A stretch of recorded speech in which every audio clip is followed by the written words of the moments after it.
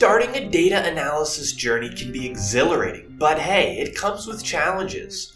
Null values or representing missing and undefined data are common obstacles in datasets. In today's episode, I'm going to reveal the process of handling null values using the power of Pandas in Python.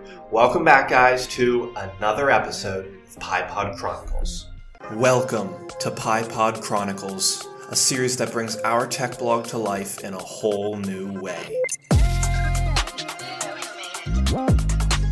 Covering an array of topics surrounding Python and tech, from programming tips, best practices, and so much more.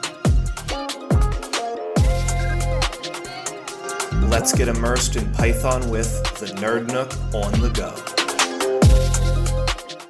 As this is the second installment in my new mini-series on an intro to data analysis with Python, before I dive into today's episode, guys, the first link in the description, head on down there. That's my blog. And just by going over there, you guys are going to get a free handcrafted Python and Git guide. It's a PDF guide that I've made for you, and I give to all my students on their first day of class. And hey, while you're over there, have a read at some of the articles or buy me a coffee. I don't know. It's the first link in the description. Head on down there and get your free copy of my handcrafted Python guide. Now, the first part in data analysis is we get our data and we need to prepare our data to work with it. And that means we need to clean the data. So in order to clean it, we have to understand what is a null value. In simple terms, a null value are like gaps in your data set where information is missing. Addressing these gaps is crucial for accurate data analysis. Today, you're going to learn the first steps that are commonly used during the data cleaning and pre-processing stages. Let's talk about how we identify null values. That's the first step in data cleaning. It's checking the integrity of your data set. Now, in Pandas, we have a method called isNill, and this is your first line of defense. It helps us identify any nil values in our datasets by creating a Boolean mask. So if a series in your dataset is nil, this method is going to return a Boolean, true or false. Okay, so that's all it's doing. You can use this method to go through each row in a dataset or each column, and it's going to return true or false. If it returns false, well, you're good to go. Your data has no empty values. But if it returns true, it means, well, okay, you need to clean your data because there are missing values. So if we have a data frame, I could create a variable called checkNull, and I could say that's equal to df, my data frame, .isNill. Print off checkNull, and that's it. It's going to return within the whole data frame. Are there any null values? If it returns true, okay. You need to break it down and check where. This is the first test in the data cleaning process. Now that you have found some empty or missing values, you found these nil values, you need to fill these nil values. You need to do something with them because if we just leave them there, that's going to affect the outcome of your analytics and what you're trying to find with this data. It could result in bad answers, or if you try to plot this data or use this for machine learning, you're not going to get the most accurate results. Once you've identified these nil values, the next step is to fill them. Now in Pandas, we now have a method called fill_null, and this basically just means fill nil. And this method comes in handy. It literally translates to fill null value. It allows us to insert some type of data into any cell that has a null value. So continuing on the previous example, I have a data frame and there is a nil value in there. That's true. So I can now take my data frame and say df.fillNull. And then inside there, I'm going to put what do I want the nil values to be filled with. This could be a number like 0 or 1. So anytime you come across a nil value, you're going to just insert a 0. Or if it could be a string, maybe you're inserting a name. Like for example, if I'm missing a name in one of the rows, I could insert the value unknown. Okay.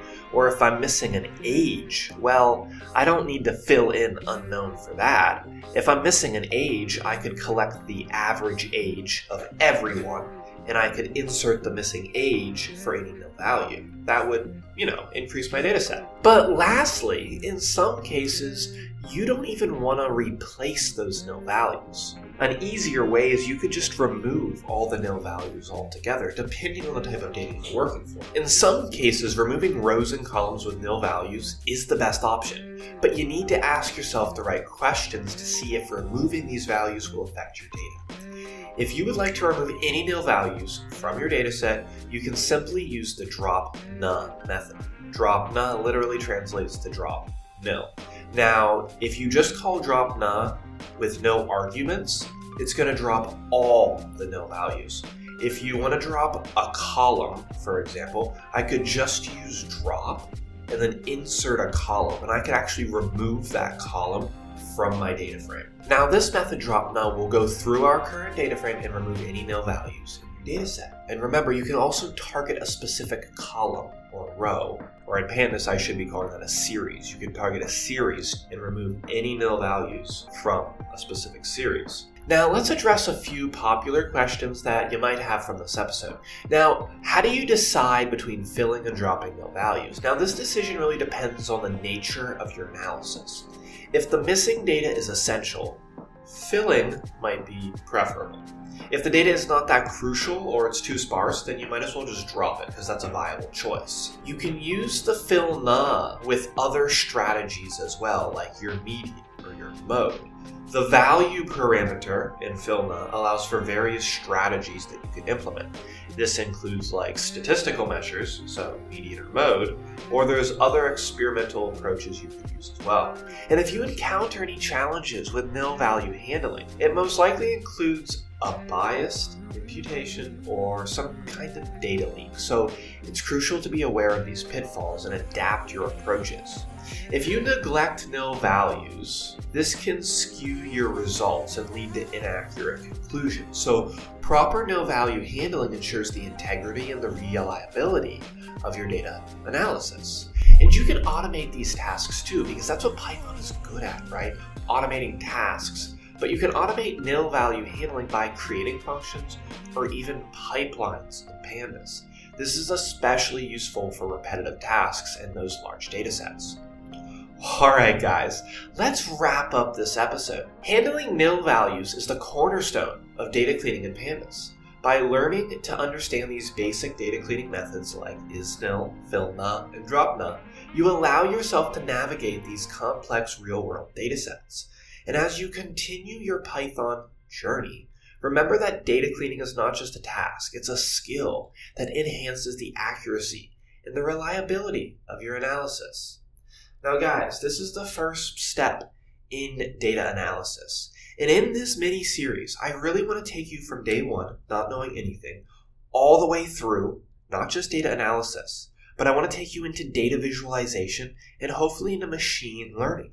And I'm going to create a few case studies around this for you to follow along with. Remember guys, if you head on down to the link in the description, I have so many resources for you down there. And you can get my free handcrafted in Python starter kit, absolutely free today, to help you in your Python journey. First link in the description. Head on down there and pick up your copy today. Well guys, that's all for today's episode on how to handle nil values in data analysis with Pandas. That's your beginner's guide. I can't wait to continue this journey with you. I will see you guys in the next episode of PyPod Chronicles. Until then.